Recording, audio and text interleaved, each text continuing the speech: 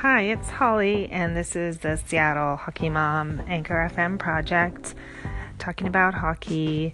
I'm still coming to you from Washington, D.C., where today I toured around and saw Capitol buildings, Smithsonian museums, National Monument, Jefferson Memorial, Lincoln Memorial, etc. I was also sitting right by the Capital One Arena, also known as the Verizon Arena, I believe, where the Washington Capitals play. And I was sitting there at an awesome little coffee shop called Compass Coffee, and I was watching on my cell phone while I was in there. I had my headphones on. I was able to watch the NWHL women's games just by going on Twitter and tapping on the post with the game on it. And I was able to watch that, although it was sucking up too much of my battery, so I didn't get to the end. It was the Buffalo Beauts against the Metropolitan Riveters. The Riveters are the top team. Everyone's excited about them right now, coming out of New Jersey, but they did lose today to the Beauts. In Buffalo. It was a home game in Buffalo with pretty good production, actually, compared to yesterday or the day before yesterday when I watched the other two women's teams play in Boston, and the production was just like minor hockey home video level. Anyways, so it was a really fun game to watch, and fast hockey, so I was watching that, and also looking up what else is going on in the hockey world. I knew anyways that the Golden Knights Vegas was coming tomorrow again to the Capitals for a matinee game, and unfortunately I'm flying tomorrow, and I know most of you will be watching the Super Bowl. I'll be flying back home during that. Capitals will play Vegas, both of them at the top of their divisions, Pacific and Metropolitan respectively, but they both are coming off of losses Friday. Knights fell to Minnesota, and Capitals lost to the Penguins. So they both, they're both coming in from losing, but it should be a pretty good battle if they can muster the energy. They might be thinking about the Super Bowl too, for all we know.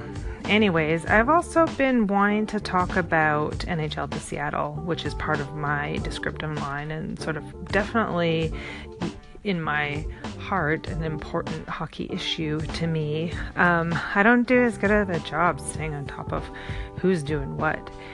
I listen to the conversations and I care, but hey, since I'm starting to talk about this, I'm going to try and learn who the actual names of the different people who are doing this. So I took the time to look up this OVG group, who are, they're the group that, I guess they got the rights to the expansion team, if that's the wording for it.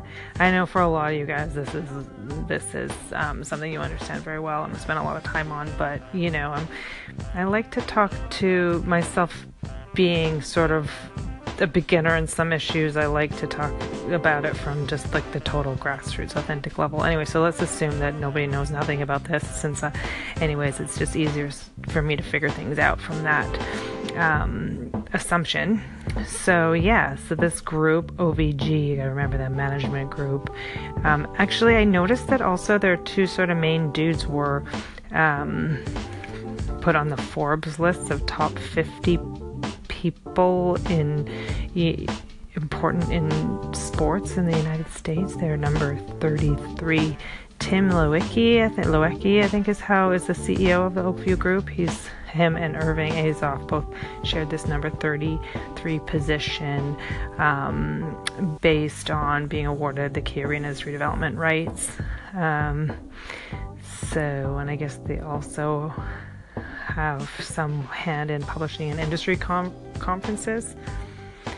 Anyways, so let's just leave it at that. I think that's a good start for me getting into this conversation, sort of getting a handle on this conversation. I want to stay on top of it, and I'm going to bring that to you too. Anyways, so hope you enjoy. There's one more game still tonight. It is a Los Angeles game still this evening at 10:30. Starting at 10:30 Eastern time, which is right now for me. So I haven't been able to find the channel for it. Hey, sorry about that. I was interrupted. So I haven't been able to find the channel to be able to watch this LA game versus Arizona tonight, which I would really like to watch now that I'm back in my hotel room and settled in. I checked all the ESPN channels. I love sharing this with you guys. I know it must sound like I'm just sort of like dumbly rambling on about things I barely know, but there's kind of a point to this. This is all intentional. I want to come from a place, I want to own where I'm at. I want to not be insecure to talk about hockey since I'm a hockey mom, since I'm a woman, and I just want to own exactly where I'm at. It doesn't take away from the fact that I love hockey, the fact that I don't consider myself to be an expert. I spend all my time driving to it, doing it, watching it. So I'm just going to go ahead and launch into the conversation that I want to have, whether I'm perfect at it or not. And I like that point of view. And I think a lot of people do. And I think, hockey's not going to get equal for men and women in this country until women feel like they can come at it from right where they're at. Now, I'm not saying that there aren't women who are fully experts on every subject in hockey. Of course there are. But there's also moms like me who love it and just want to talk about it in their own way. And I like my way of talking about it. I'm not a know-it-all. I don't like some of the people who talk about it like know-it-alls. I don't think they know everything either, and I don't think it takes that much brilliance to talk about sports. So I'm coming at it from my authentic place. And what's cool about it is I'm also open to discovering women's hockey, minor hockey. There's no hockey conversation I won't have. And I think that's the coolest new way to do things. So, keep coming back. I'm going to keep doing this because I love to do it. I don't care who's listening. And so that's Holly, and I'm out for Saturday, February 3rd.